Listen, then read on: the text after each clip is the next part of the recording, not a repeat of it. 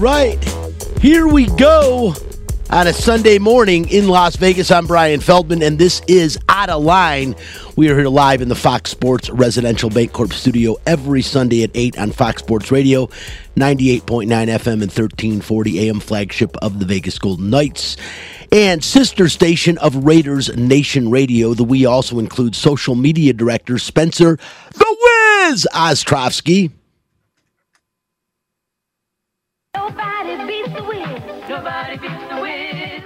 Along with producer Chris Magnum Chapman, who aside from producing and being part of a lot of shows at Lotus Broadcasting, Mags also serves as a locker room reporter for the Vegas Golden Knights radio network and the host of the UNLV pre-game show on our other sister station, ESPN Radio Las Vegas. We are also streaming on the LV Sports Network, and you can watch the show on Facebook Live and YouTube. The page is called Outta Line. That's OUTTALINE.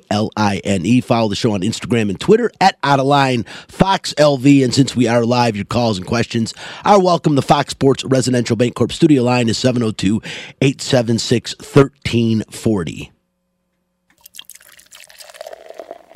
Hi, this is Bubby, and it's time for What's on Tap. What's on Tap, brought to you by title sponsor Residential Bancorp. Whether purchasing a new home or refinancing the home you already own, Residential Bancorp is the company to turn to for all of your home financing needs. Residential Bancorp, funding America one neighborhood at a time. Call 702-964-5720 to get information on all of the home financing options currently available in Nevada. On Tap! Yeah, I feel good. I mean, the guys here are doing an unbelievable job in front of me. And you know what? It's fun hockey. Of course, that's Aiden Hill, and everyone's doing a good job in front of him. He's doing a hell of a job in the net, too, with his first 3 starts in the postseason. Joining us to talk about the Vegas Golden Knights' potential run for a Stanley Cup is rinkside reporter Ashley Weiss. She'll be joining us shortly for the Nightcap segment. Also talking NBA Finals. Wow, Lakers down 3-0 to the Denver Nuggets, trying to get themselves to their very first ever NBA Finals. A lot of people feel that way.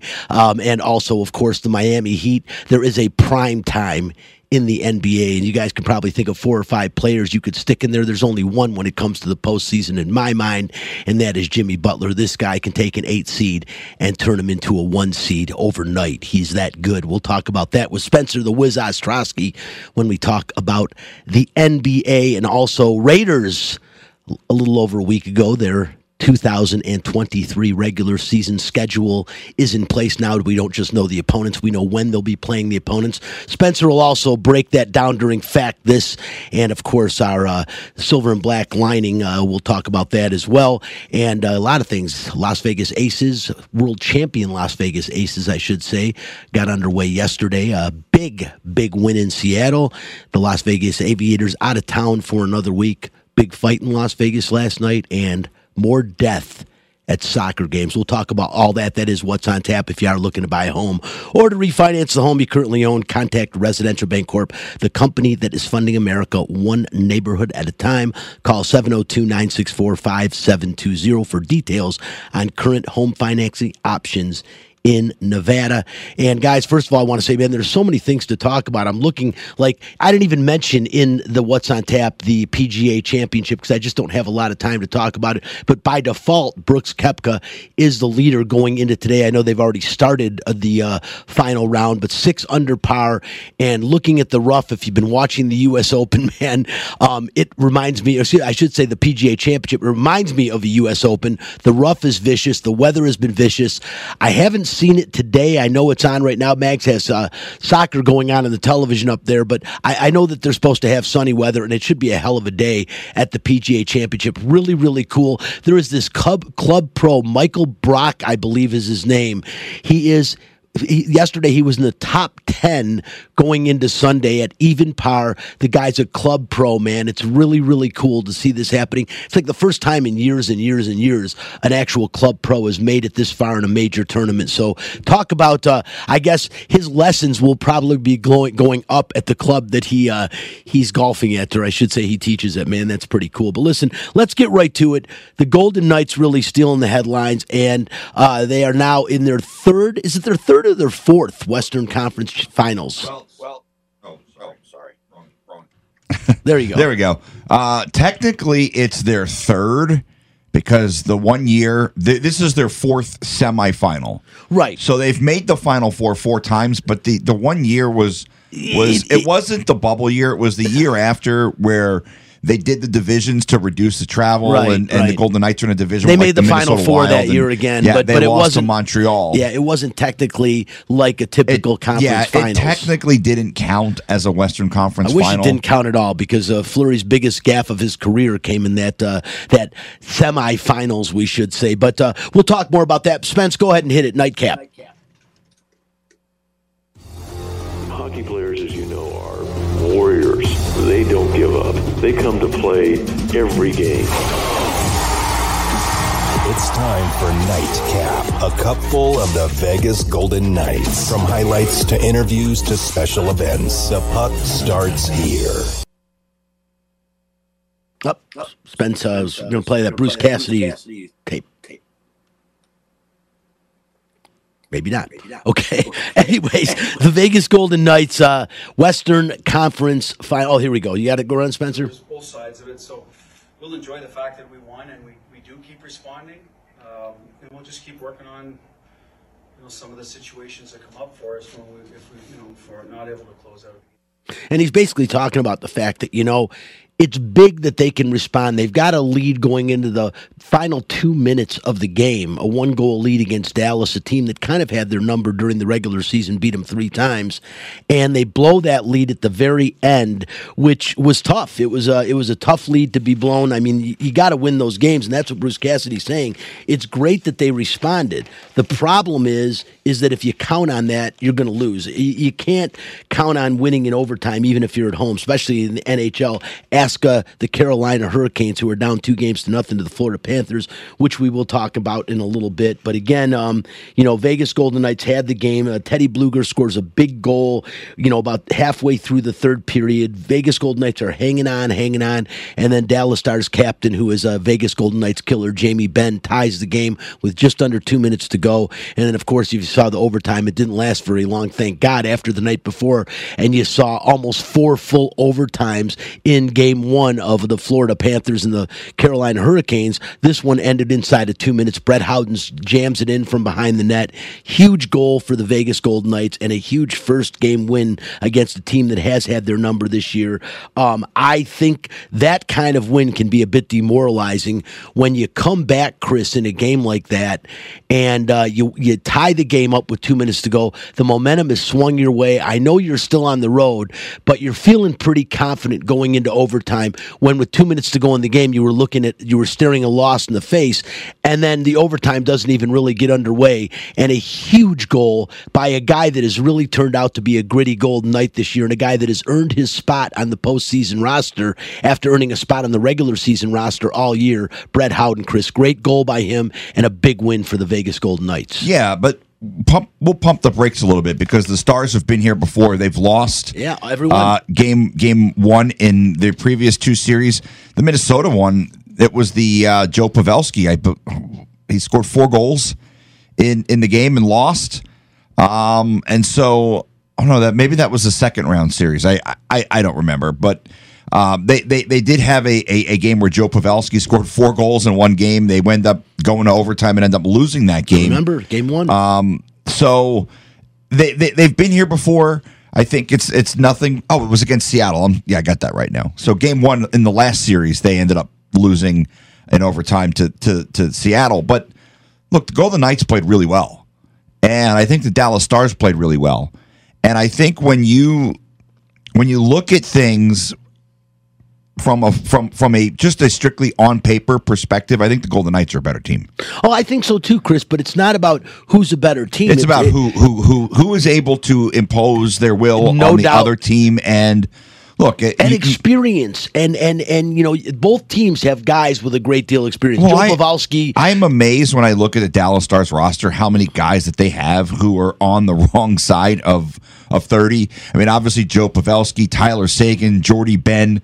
Ryan Suter is another guy. I think he's in his mid to late 30s. So they've got a lot of guys who are, and I wonder at what point does that catch up?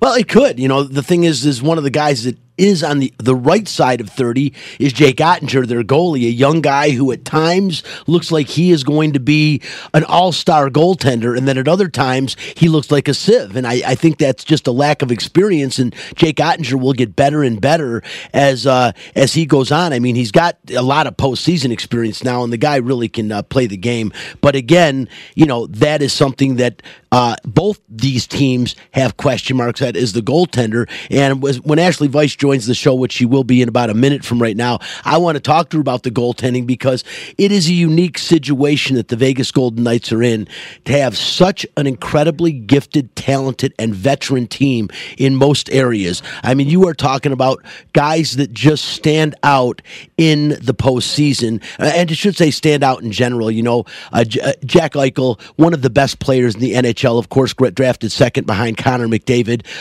Guys like Mark Stone, who is probably one of the most inspirational guys you're going to see in the National Hockey League. When he scores, he fires up his team, and he fires up the crowd. The guy gets everything going. And a guy like William Karlsson, at times people are like, God, William Karlsson's been quiet. You need to pay attention to what he does at both ends of the ice. One of the best two-way players, in my opinion, in the National Hockey League. That he is a blue-collar guy that gets the job done when you need him to. And so many times this guy will be on the back check or the forecheck, and you'll just see William Karlsson take the puck off the stick. But I don't want to waste any more time. Joined right now by Rinkside reporter Ashley Weiss. You see her on every Vegas Golden Knights broadcast. Does a phenomenal job. Ashley, how exciting is this run for the Vegas Golden Knights from your perspective? Oh man, it's been really exciting. It's been really, really cool to see everything come together, not just on the ice, but in the locker room as well. This is a team that has a lot of fun. It's a team that really plays for each other. It's a team that's really not shaken by any losses or any failures, if you even want to call a loss a failure. Their ability to bounce back, their ability to take things over, take games over. Last series in general, they were the underdog for whatever reason, and they come out of that series the way that they do, and then here they are kicking this series off in the right way. It's been really fun to watch. And you just hope they keep it going here in Game 2. Yeah, that Dallas has a history in the postseason. It's like deja vu again every season. Yeah. The first two series, they lost Game 1. They did it again now. A team used to going to overtime, and 21 overtimes now in the postseason. It's been absolutely incredible. Vegas Golden Knights on the right side of their overtimes for the most part to this point, and they hope that keeps going. And actually, they hope it doesn't keep going. As Bruce Cassidy said in the post-game press conference, it would be nice to not have to show our grit and have to come back from giving up a late goal. But actually, one of the things that I wanted to talk to you about, the goaltending.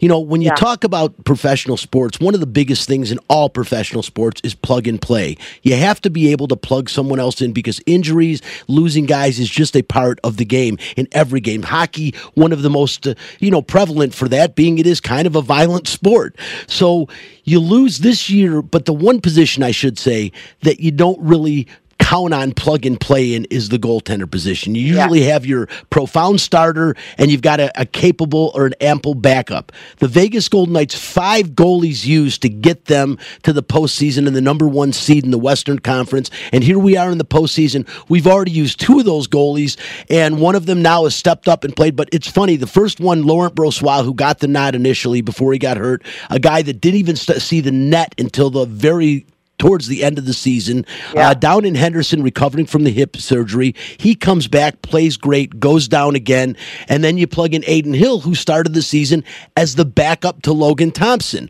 a backup in San Jose a year ago, and Aiden Hill now 3-0 in his 3 starts. That has to be one of the biggest surprises, because goaltending is so vitally important in the postseason in the NHL. Maybe the most important position of any position in all of professional sports is goaltender in the postseason, and yet the Vegas Golden Knights are living by plug and play, and right now it's Aiden Hill. It's crazy, isn't it? You rewind back to September in training camp, and people were saying that's the biggest question mark is the goaltending. And what's funny now is, I guess you could still say it's a question mark, but it's just a matter of who it's going to be, not if they're going to play well, because everyone has come in and stepped up, whether it was, Logan Thompson early, making an all-star appearance in his first season as a rookie, whether, Aiden Hill coming in the way he is now, Laurent Brossoit, what he did, Jonathan Quick, they got him his insurance But, he stepped up and won a few games for the Golden Knights down the stretch as well. And then, Yuri Patera getting some of his first opportunities as well. I think that internal competition throughout the season, really, I think we're seeing the benefits of that now. You talk about how that internal competition can make everyone better. Well, all of those goalies were having to fight all season long. None of them had ever had the job of a true NHL starter and really being the guy for a team. They all wanted that opportunity. I think it created a situation where they all worked harder. They all wanted to prove themselves. They also were all there to support each other. I think it's a huge nod to management to know that those are the guys that could get it done, knowing that, that maybe there was more talent there than other teams had recognized. And it's a credit to Bruce Cassidy's team for the defensive system that they play as well. It is said to be a goalie-friendly system. And then Sean Burke, the goaltending coach, too, he has a track record of, being there for a lot of really big names during some of the best seasons of their career. So, yeah, it's certainly been interesting. It's been really fun to watch. It's hard to not just be really happy for any of these guys who come in. And now you just hope that, the health remains with the guys that are there and they can keep putting up these kind of performances. But, yeah, it's funny because that was a question mark, and I think all of those questions have been answered up to this point. Well, yeah, it's crazy. I mean, Logan Thompson playing so well before he got hurt, making the Vegas Golden Knights one of the best teams in the NHL in a large part to his play. And then when Adin Hill came in, he performed, admirably and beyond pedestrian, actually good. But in the postseason, I say that last pickup, Jonathan Quick, it's funny, an afterthought. He gets shipped off to Columbus after a storied career, a Hall of Fame career. No one will ever forget in 2012, the LA Kings making the playoffs on the last game of the regular season, and then on the back of Jonathan Quick make a run to the Stanley Cup, really bringing prominence to the NHL in the Western United States. I mean, it was huge. And now Jonathan Quick, a backup, and it paid dividends to me almost immediately because when they got Jonathan Quick, that night Adin Hill played his best regular season game of his career. And do you want to say it's just a mere case of irony that they get Jonathan Quick and all of a sudden Adin Hill stands on his head? Might be an understatement what he did in that first game when they got Jonathan Quick. All of these people, and all that being said, the one guy that's kind of been left out of the mix for so long is the guy I started the conversation with, and that's Logan Thompson, who is a healthy scratch right now and the number 3 guy. What are the chances that Jonathan Quick, say Adin Hill stays healthy, what are the chances that Jonathan Quick or Logan Thompson see in the net? It's a good question. You never know what a game might bring. So whether it's injury or whether it's, the team doesn't expect to have all perfect performances for, the rest of the 7 wins that they hope to have that it would take to lift a Stanley Cup at this point. So let's say, Adin Hill were to get pulled for a game. It wouldn't necessarily be solely because of his performance. It could be because Bruce Cassidy needs to shake things up. Who knows? So it's kind of hard to say, I guess, what the odds are. But, Adin Hill is looking really, really solid. So I don't think there's any reason to, I guess, speculate or guess when that might be. Logan, you hope he just keeps progressing, in terms of his health and keeps getting better. And, he has been around. He's been around the locker room. He's been around the games, obviously. Brossois has been around the games as well. You can see him in some of those post-game win videos that the team posts. But, yeah, it's hard to say. But, as you talk about Jonathan Quick, you also can't underestimate the impact he's had just being around, talking to these younger goaltenders who haven't had that starting job before. So, even though he hasn't come in and necessarily had the opportunity that maybe he would want, he's been an absolute pro, and I think a lot of these younger goaltenders have learned a lot from him already. I agree 100%. And talk about a season paying dividends for goaltenders. Laurent Brossois, a 30-year-old journeyman, a guy that now is going to command a look by the NHL like, wow, we got to take a look at this guy, provided he gets healthy again and, the hip stays fine. And then, of course, Adin Hill. Talk about stock going up on a guy that was a backup goaltender and came here to be a backup goaltender. And now, again, another guy that is going to be looked at by a lot of teams as somebody that can maybe be a full-time goaltender goaltender in the net, and yet not at the beginning of his career by any means. Another guy, person Ashley, that has stepped up, and he has stepped up throughout his entire career, has played, I believe, all 78 postseason games the Vegas Golden Knights in. And matter of fact, the entire Misfit line has played in every postseason game the Golden Knights have had to this point in their tenure, and that, of course, is Jonathan Marchessault, Riley Smith, and William Karlsson. But William Karlsson in particular, Ashley, has a baby a week ago, late in the morning, a week ago Friday, all kinds of emotions, and this guy has done nothing but play better and better and better. One of, in my opinion, the better two-way players that's not recognized for that in the National Hockey League. A great defensive forward, but also a guy that'll give you a timely goal and probably the epitome of the ultimate teammate. Yes, without a doubt. Riley Smith even said he feels like he's playing with the most confidence he's played with all season. And he should be confident. He's playing really, really good hockey. And you kind of, talked about how he's a bit underrated around the league. That's something that Bruce Cassidy has learned very quickly here. He's compared him to Patrice Bergeron on multiple occasions. And it's something that it's great to see it paying off for him on the score sheet right now. But even when it's not, that's what Bruce Cassidy really loves about him, is that he's consistent, whether it's, whether it's goals or assists. If those things aren't coming, he's still consistent in the way he plays. And something I like that Bruce Cassidy pointed out yesterday was even on his goals in Game 1, he was still in a position where if he wouldn't have scored, he was in a position where he could put out a fire if things went back the other way. So definitely think it's something that his teammates know, especially the guys that you mentioned, Riley Smith and Jonathan Marchessault. They'll be the first to tell you that he makes life really easy on his wingers at any given time. But yeah, certainly underrated. And you talked about the fact that he just had his first child. His wife Emily just had her first child about a week ago. That whole dad strength thing is something that we've seen throughout the playoffs. We saw Brett Howden. His wife had a baby back during the Winnipeg series, or just before the Winnipeg series, and then he went on and had a phenomenal series. Now you're seeing it with William Karlsson. Mark Stone had a baby back in the spring as well. So it's been really fun to watch each of those guys who have just become new dads kind of all bond together, but B, just kind of explode at a time where you assume that they're not getting much sleep. Maybe it's a little bit stressful at times, but it seems like they're all coming out of the gate flying after that happens. It's been fun to watch. It was funny last week after the game back from William Karlsson. I think it was after Game 5 of the Edmonton series.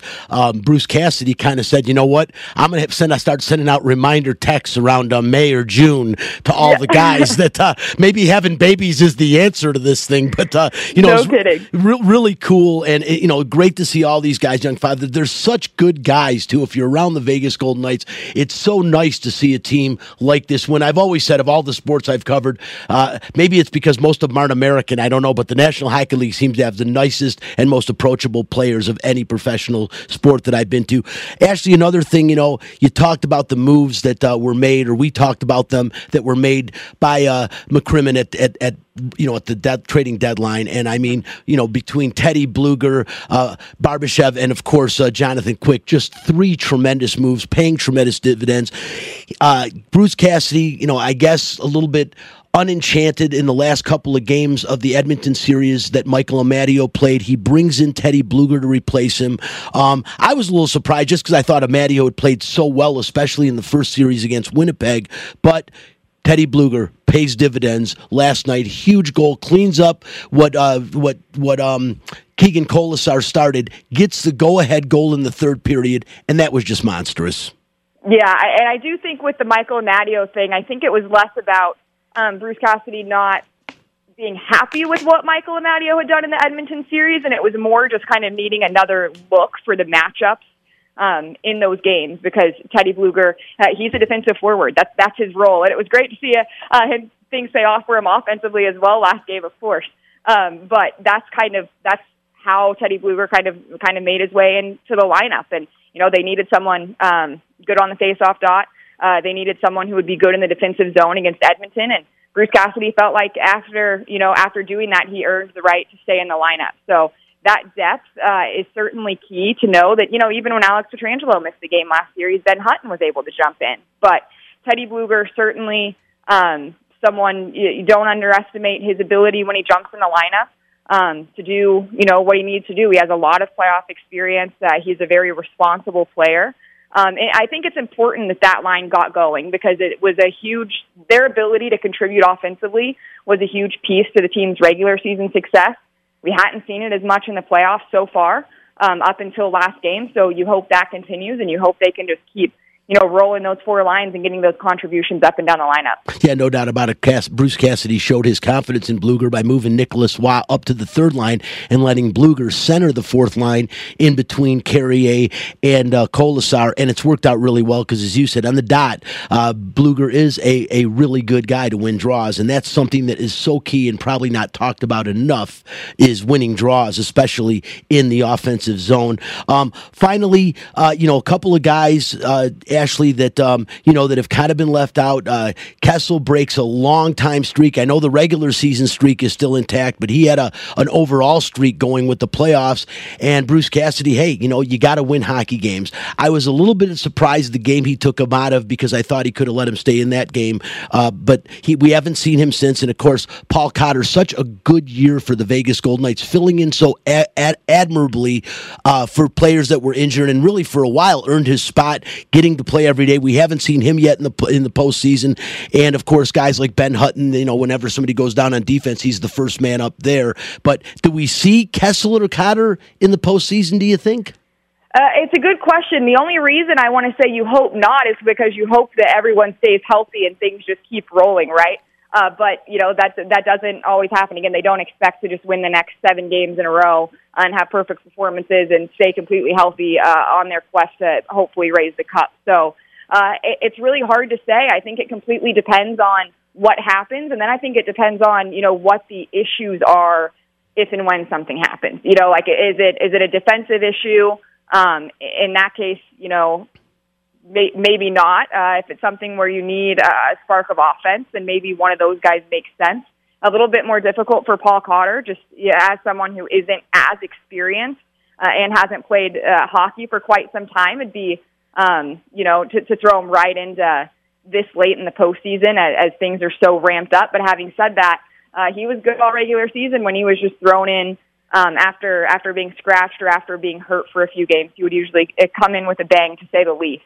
So he definitely has ability to create a spark. And then Phil Kessel, not only is he able to score goals, but he can be big on the power play and just, his experience. That's something that's hard to replace or replicate or whatever that may be, just his experience. You mentioned the Ironman streak, but you also, think about the fact that he's raised a couple cups himself. So, it's hard to say. You hope that Bruce Cassidy doesn't have to make any changes. But if and when the time comes, Bruce Cassidy certainly has a really good pulse on the team. I know all of the decisions that you mentioned were very hard for him to make. But I guess it's a good problem to have. So champagne problems, I guess, when you have too many really, really good players to choose from. Yeah, and they've got an awful lot. The plug-and-play thing, like I said, even works at goaltending for the Vegas Golden Knights, which you think that it wouldn't. And I lied. Final question again. We're talking to Ashley Weiss, rinkside reporter for Vegas Golden Knights. You see her all over the place, does a tremendous job. Ashley, what is it going to take for this team, in your opinion, to not let history repeat itself as far as the Dallas Stars go? Because again, as we talked about, they have lost game 1 of the 2 previous series and come back to win both of those series in 7 games. What is it going to take for that not to happen this time? I think it would be super helpful to have a really good start, because any changes Dallas wants to make, any way that they want to respond, they're going to want to do that right off the hop, right? So, I think Vegas being hard on their own forecheck will make it difficult for Dallas to be hard on theirs. So I really think that's the key. Be strong on the forecheck right off the hop, and just be smart, because if you don't manage the puck well through the neutral zone, they're a deep offensive team as well, a lot deeper than people gave them credit for in the regular season. So you don't want to give them any of those easy opportunities. So show up ready to go. It's a noon game. A lot of guys really like these early games where they just wake up and go to the rink, and there's not a lot of time to think about it, not a lot of hoopla leading up to the game. So I guess that's what I'll go with: a strong start and strong on the forecheck right off the hop. I agree 100%. And of course, defense wins championships. And that last line of defense with their goaltender is going to be huge. Aiden Hill keeps playing great, but it is nice to know that there are two guys healthy behind him that could take the net and probably do a pretty good job for the Knights as well. Once again, she is Ashley Vikes, ringside reporter for the Vegas Golden Knights. Really appreciate you taking the time out of Game 2 of the Western Conference Finals today at noon. We'll see you at the rink, and go Knights, go. Can't wait. Thanks for the time. Absolutely. Once again, that was Ashley Weiss. And Chris, she does such a great job with the broadcast and stuff like that. Great having her on the show. Can't leave this segment, though, without talking about the Eastern Conference Finals. It's so wild. You look at the NBA, and you're going to potentially have a number 1 seed playing a number 8 seed, and you could very well have that in the NHL Stanley Cup Finals as well, because Florida now up 2 games to love. Going back to Carolina going to Florida is not going to be an easy task for them. And all I've got to say when I talk about that series is, what about Bob? Well, the funny thing is you've got a potential, you mentioned, for 2 number 8 seeds to be playing a number 1 seed in both the NBA and the NHL. How about the fact that those 8 seeds in the East are separated by, I don't know how many miles there are between Sunrise, Florida and downtown Miami where the Heat play, but something in the water. Florida Atlantic made a run to the Final Four. Probably should have beaten San Diego State. And maybe they would have been in the finals. They probably would have gotten demolished. Hurricane anger. Yeah, they would have gotten demolished. Well, yeah, Miami made a Final Four as well. So something going on in the water down there in South Florida. It's funny. I was just in Orlando last week, and there was no buzz. But then again, they have a semi-pro team in Orlando, so I guess maybe that's why. Maybe all the buzz was out of the air because their semi-pro team. God, the Magic, they've sucked forever, haven't they? Well, we'll talk about the NBA, but Chris, I got to tell you though, watching this Eastern Conference Finals again, the 2 things that have really stood out to me in this series is, of course, the play of Bobrovsky. He's been absolutely phenomenal. Unbelievable. Since being inserted into the lineup for Alex Lyon, he has been. He's making a Jonathan Quick type of run right now out of the 8-hole, what he's doing in Florida. He is just stopping everything. Do you know, Chris, right now so far in this series, there's been 2 games.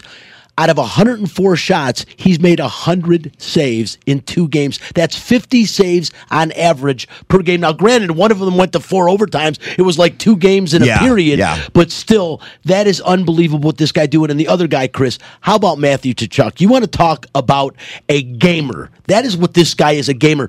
Both overtime goals scored, one in the 4th overtime, one again last night. This guy is a guy that is so dangerous right now, and maybe a guy that people aren't talking enough about in the National Hockey League because he's one of the best players in the league. Well, yeah, I think he's making a case for Conn Smythe is what he's doing. 2 overtime winners so far in this series, 3 in the playoffs, which ties an NHL record for most overtime winning goals in a single playoffs. Look, he's still got potentially, maybe 6 more opportunities. If they win the cup, he's got 6 more opportunities to score another overtime winner. So, he's making a run for Conn Smythe, and he was a guy I always liked in Calgary because he was a bit of a you-know-what, and he's got a lot of bark and a lot of bite in his game. He's a damn good player. I mean, his dad was a phenomenal player as well. Yeah, Keith was a great player. I remember watching him when I would go to Coyote games way back when the Coyotes actually had an arena to play in. But Florida, they're really starting to look like a team of destiny.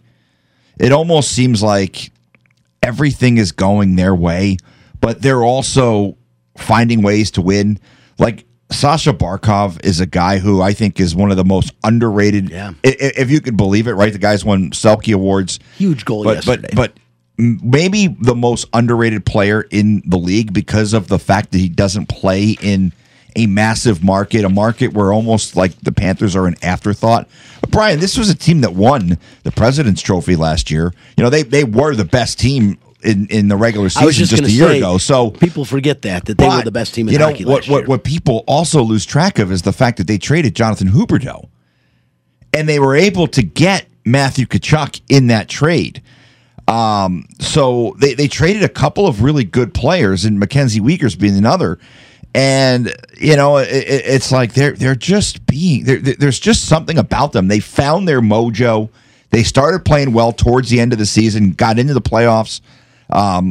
They may have been able to jump up to that 7th seed at one point, but they just are striking me as a team that has what it takes right now to win the Stanley Cup. Look, the Hurricanes blew through my New Jersey Devils like a hot knife through butter. Yep. Like it wasn't even close. And I said, Carolina should be able to do the job. Well, they're down 2-0, and they're going on the road. I think if they lose one of these 2 games, I think that series is over. Yeah, I would agree with you. And it's crazy. Like I said, the overtime playoffs, 21 games so far have gone to overtime. All 3 of the conference finals games going into today, both the games in the Eastern Conference Finals and, of course, Game 1 have gone to overtime. So it seems to be a theme. The Vegas Golden Knights have played well in overtime. No shootouts. Of course, it goes till somebody scores a goal, as we saw on Friday night with, or I should say on Thursday night with the Carolina Hurricanes and the Florida Panthers. Should be great today at noon. T-Mobile Arena, Game 2. Can't wait to see that one. Spence, I'm going to bring in, man. Time to talk some NBA hoops. And I'll tell you what, this has been exciting in the respect that you have 2 major underdogs that started playing really well in the postseason. LA made some great moves before the trading deadline. The LA Lakers, I'm saying, they go from the 7th seed to the Western Conference Finals, but they have run into a juggernaut when you're talking about Nikola Jokic, the Joker, of course, and Jamal Murray, who is completely playing out of his mind right now. Jamal Murray, just so you know, in the 3rd straight game, at least 30 points, 5 rebounds, 5 assists. Only 3 other players in NBA history have done that in 3 consecutive postseason games. Jamal Murray playing great. Denver going to be a very tough out. They've never been to an NBA final, Spencer. I can't see the LA Lakers coming back and winning 4 straight. As a matter of fact, I see Denver sweeping tomorrow in LA. And what do you think about that series? Yeah, I mean, you're absolutely right. It's unbelievable. I didn't think that the Lakers really were going to win this series. I just think the Nuggets are kind of one of those teams of destiny, like something that you saw, with the Milwaukee Bucks a couple years ago, where it was just their time. And really, I think it's just been everything has been perfect for them. Because I think when you go back to the bubble, when the last time this conference final was, it's just this team was so different. The Nuggets, not just, obviously Jokic got 10 times better. I mean, when you lose Jamal Murray and Michael Porter Jr. and you're still making the playoffs consistently, you're a top 3 seed, that just tells you how good Jokic is. And then I think that it's just come down to health for this team after that. Jokic got so much criticism without, Jamal and without Michael Porter Jr. But can't you say that about any team in the NBA, that if they lost their 2 best players after their best one, the team's probably not going far. So I think you're seeing, Jamal come back to full health. And you're seeing Michael Porter Jr. obviously stay out of injury problems, with his back and everything. It's been really cool to see. And, most of the country doesn't want to see the Lakers win just because some people hate the Lakers. Some people don't like LeBron James. There's a whole lot of combination of things. And obviously the media is just so obsessed with the Lakers. It just gets annoying at some point to see every social media post. Even when the Lakers lose and go down 0-3, there's no appreciation for the Nuggets. And I think a lot of people around the country kind of have that small town mentality about this series, and that they just want to see the small guy win just one time, just to beat LeBron James, something like that. So I think that series is wrapped up. You're absolutely right. It's been close, though. It's not like a blown out 0-3 lead, maybe outside of Game 1. It's been pretty good so far, so it's entertaining. Kind of checks all the boxes for what people, I think, are looking for. Yeah, I would agree 100%. I think that that people really, were just kind of handing it to the Lakers, even though I think people in the know knew that Denver is going to be a real tough out, and really, to me, the odds-on favorite to win the NBA Finals right now. But I think we're seeing how good this team is, and you're right, the Joker.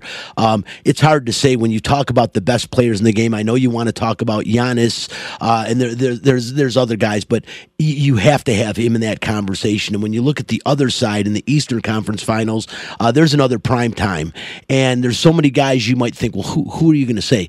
When it comes to the postseason, there is nobody, Spencer, that I have seen play basketball like Jimmy Butler. A guy that this is the second time now he has taken Miami from a lower seed to the conference finals, and he's on the brink of another NBA Finals. I just don't think that they're going to have enough gas to beat Denver, but it is amazing what Miami's done. And you talk about without players, somebody that's a key player for this Miami team, a guy that is counted on from the outside in numerous games, and you lose Tyler Hero before the game with a broken hand before the playoffs. You didn't think Miami is the A seed. Without him, even though you've got Jimmy Butler, who is just all world, that's a complimentary player that you would think you would need when he's one of the guys that helped them make the playoffs this year, and now he's gone. And yet Miami is so good. Not that Jimmy Butler's alone by any means. You've got other former NBA champions on this team as well. But Jimmy Butler, Spencer, is truly something special.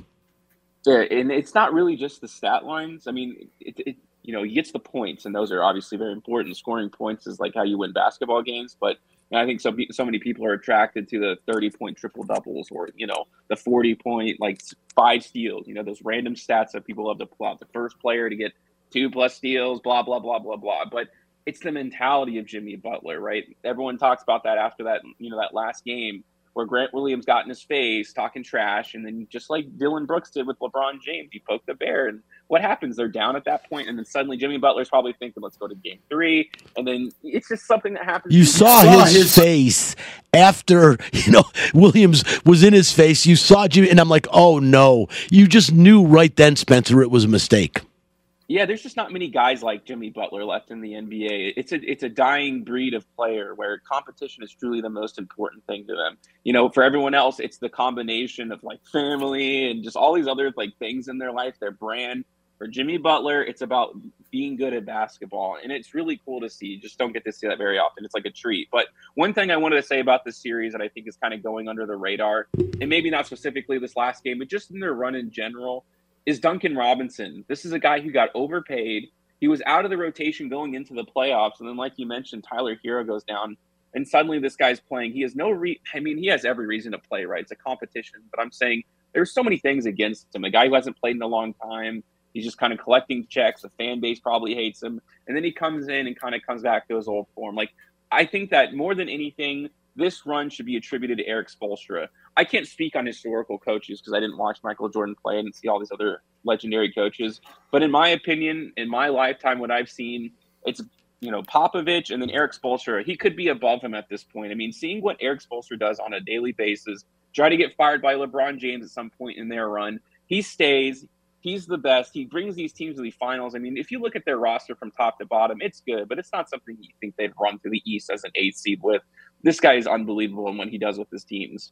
Oh, I agree 100%. I've been saying for a long time, Eric Spoelstra does not get the play that he should in the NBA. When they talk about the all-time greats, they talk about Phil Jackson, as you mentioned, Greg Popovich, and somehow Spoelstra's name doesn't come up there, and it blind Casey Jones, Pat Riley, all these greats, and you don't hear Eric Spoelstra. I think eventually, Spencer, that name has got to get in there. And all I'll say is, Jim Croce, man, a shout out to you, because I'm wondering if way years ago, he wrote the song Big Jim about Big Jim Butler, because you don't tug on Superman's cape, you don't spit in the wind, you don't pull the mask off of No Lone Ranger, and you don't mess around with Jimmy Butler, man. He is my man, and I'm telling you, although I will say this, LA has no chance of coming back and beating Denver 3 straight.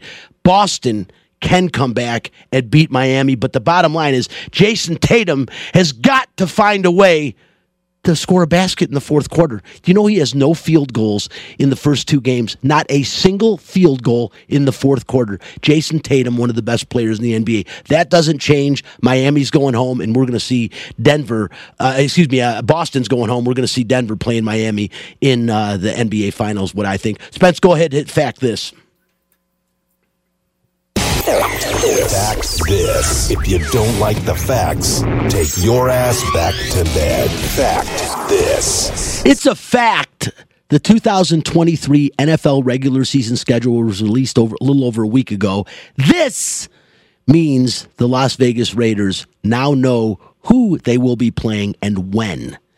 And here to help is break down their schedule is Raiders superfan, co-host, social media director, once again bringing back in Spencer the Wiz Ostrowski. Spence, you saw the Raiders schedule. You know the moves they've made. They had a decent draft. What are we looking forward to in 2023? Yeah, so I'll give my quick thoughts, but if anybody listening wants to hear my full breakdown of every game on the schedule, I did an hour-long video. You can go on World of Matchups on YouTube. I broke down every single game, but as a quick thought here, the team did get better, Brian. There's no doubt in my mind this is a better Raiders team than it was last year.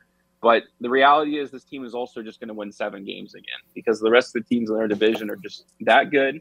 That was a problem going into last year, and they're just not ready yet. They need another class. This is the first year. Most of the roster from the terrible John Gruden era, just garbage, has been finally gotten off the roster. This is the first year where I think it's the full team of GM, Ziegler, and you have, Josh McDaniels. This is the team that they wanted to form. This is the system they wanted to. But these systems aren't quick, and they don't take a long time. This is a Raiders team that's been bad for 20 years. These 7 and 9 win teams, and we'll get another one this year. There's no pressure on either of the two this year. It'll happen next year. So in my opinion, looking down the schedule, which is not easy, especially the first 3 games are just kind of a gauntlet and not something you'd like to see to go into your season playing away games so early on. It's not really good for them. They're going to get started off on the wrong foot, and I don't think they're going to be able to recover. They're just not good enough. But I like this team next year, which is terrible to say before the season even kicks off. Well, we'll see. I don't know how the Broncos have improved, but I don't know that they can't win that game on the road. I think the Bills obviously is going to be a tough ask, although it's at least early in the season before it gets crazy in Buffalo. And of course, then the Steelers come to Allegiant Stadium for the first home game, which is going to be loud, proud, and I think they can beat the Steelers. So who knows? They could easily go 2-1 in those first three games, I think, and that's not getting off to a terrible start. The last thing, Spencer, when you talk about the Raiders, we just got done talking about the Miami Heat, and they rely on Jimmy B in Las Vegas. Can the Raiders rely on Jimmy G? He'll be a quarterback. It's kind of like flipping a coin. It's Derek Carr and him. I think are at the same level, QB 15 and QB 16. They play a little bit different, but I think the results are generally the same. Jimmy G has a little bit more results. He's much more comfortable in the system, so I think that'll fare better. So maybe I'll throw in an extra one at 8 wins. The roster's just not there. The defense isn't developed enough. The offense, I think, will be top 10, just like it was last year, and I think the defense will be bottom 10, just like it was last year.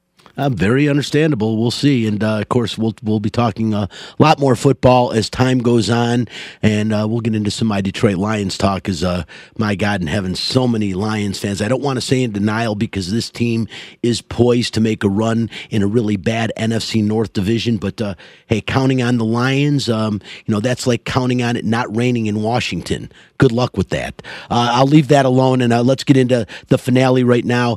And I want to bring Magnum in for this one because he is the big soccer fan. As a matter of fact, we're watching soccer instead of the PGA Championship, and it's only because I love Chris that I'm not asking and begging him to change the channel. But I'll see it when I get home, and then, of course, the Vegas Golden Knights game.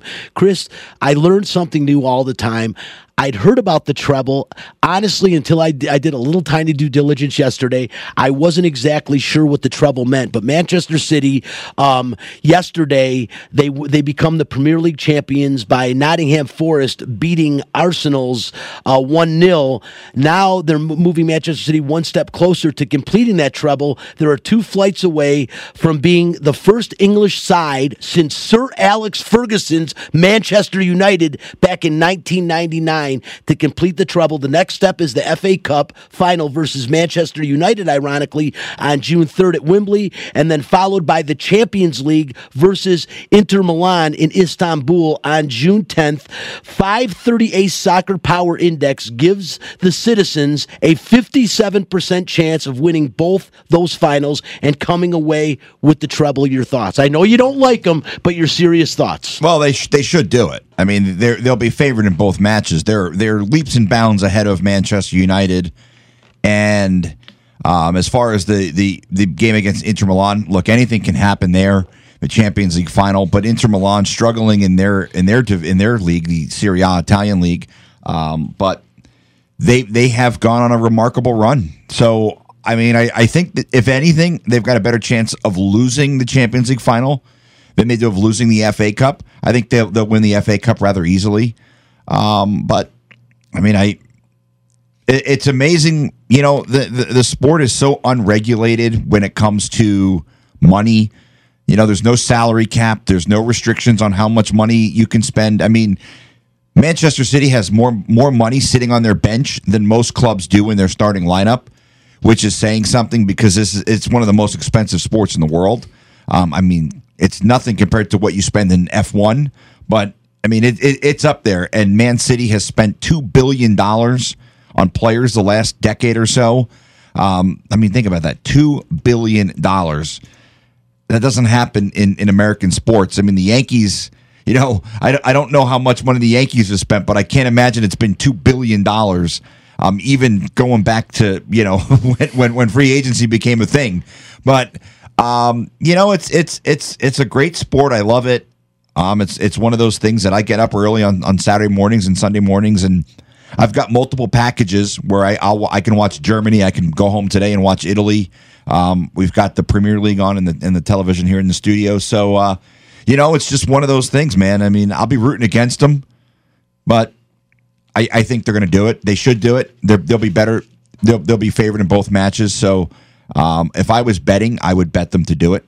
You just don't want them to. And also, Chris, you know what? It might give me a reason to actually enjoy the match.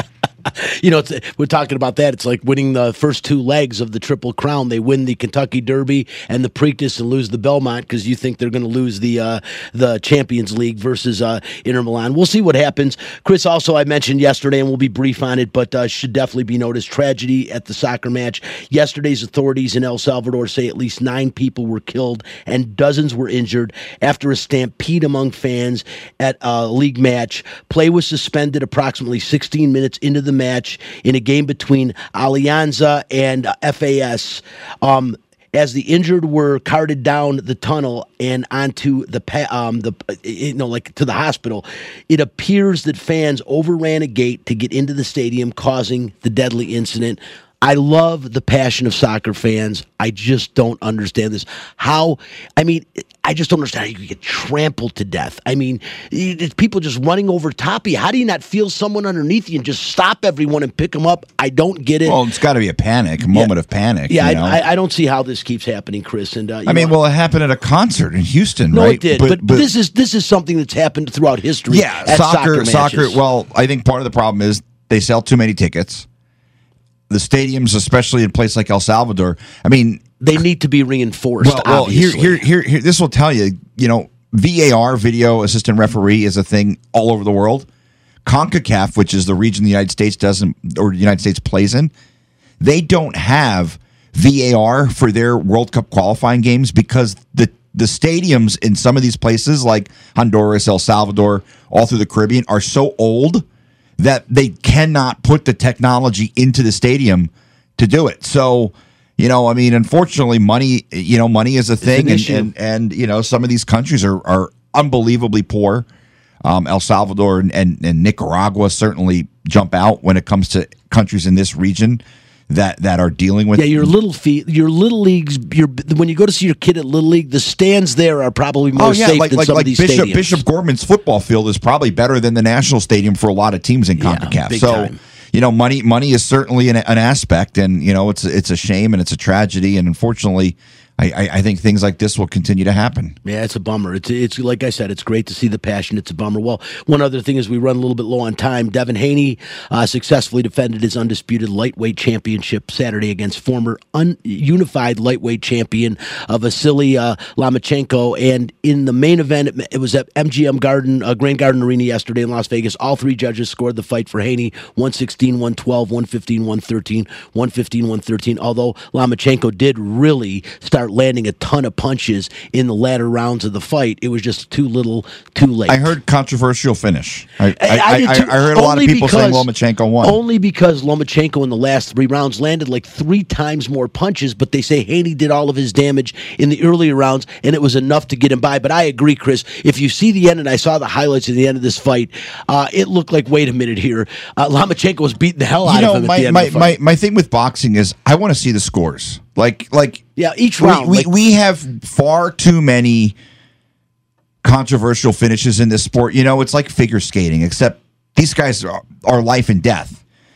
You know, so I want to see, and I want judges held accountable. I want them to have to listen. If you give a score that's terrible, and everyone knows it's terrible, you should have to explain it.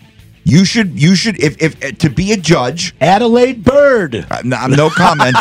But hey, we like her husband. We see him at all the UNLV games. Yeah, good dude. Hey, we got to fly, Chris. But I just wanted to say also, yesterday the Las Vegas Aces won their season opener versus Seattle. They blew them out 105-64. Yeah, not the same Seattle team from a few years ago. And a better Aces team than won the championship last year. They've got a game Thursday in LA against the Sparks, and their home openers next Saturday night versus LA again. And the Aviators out of town until May the 30th.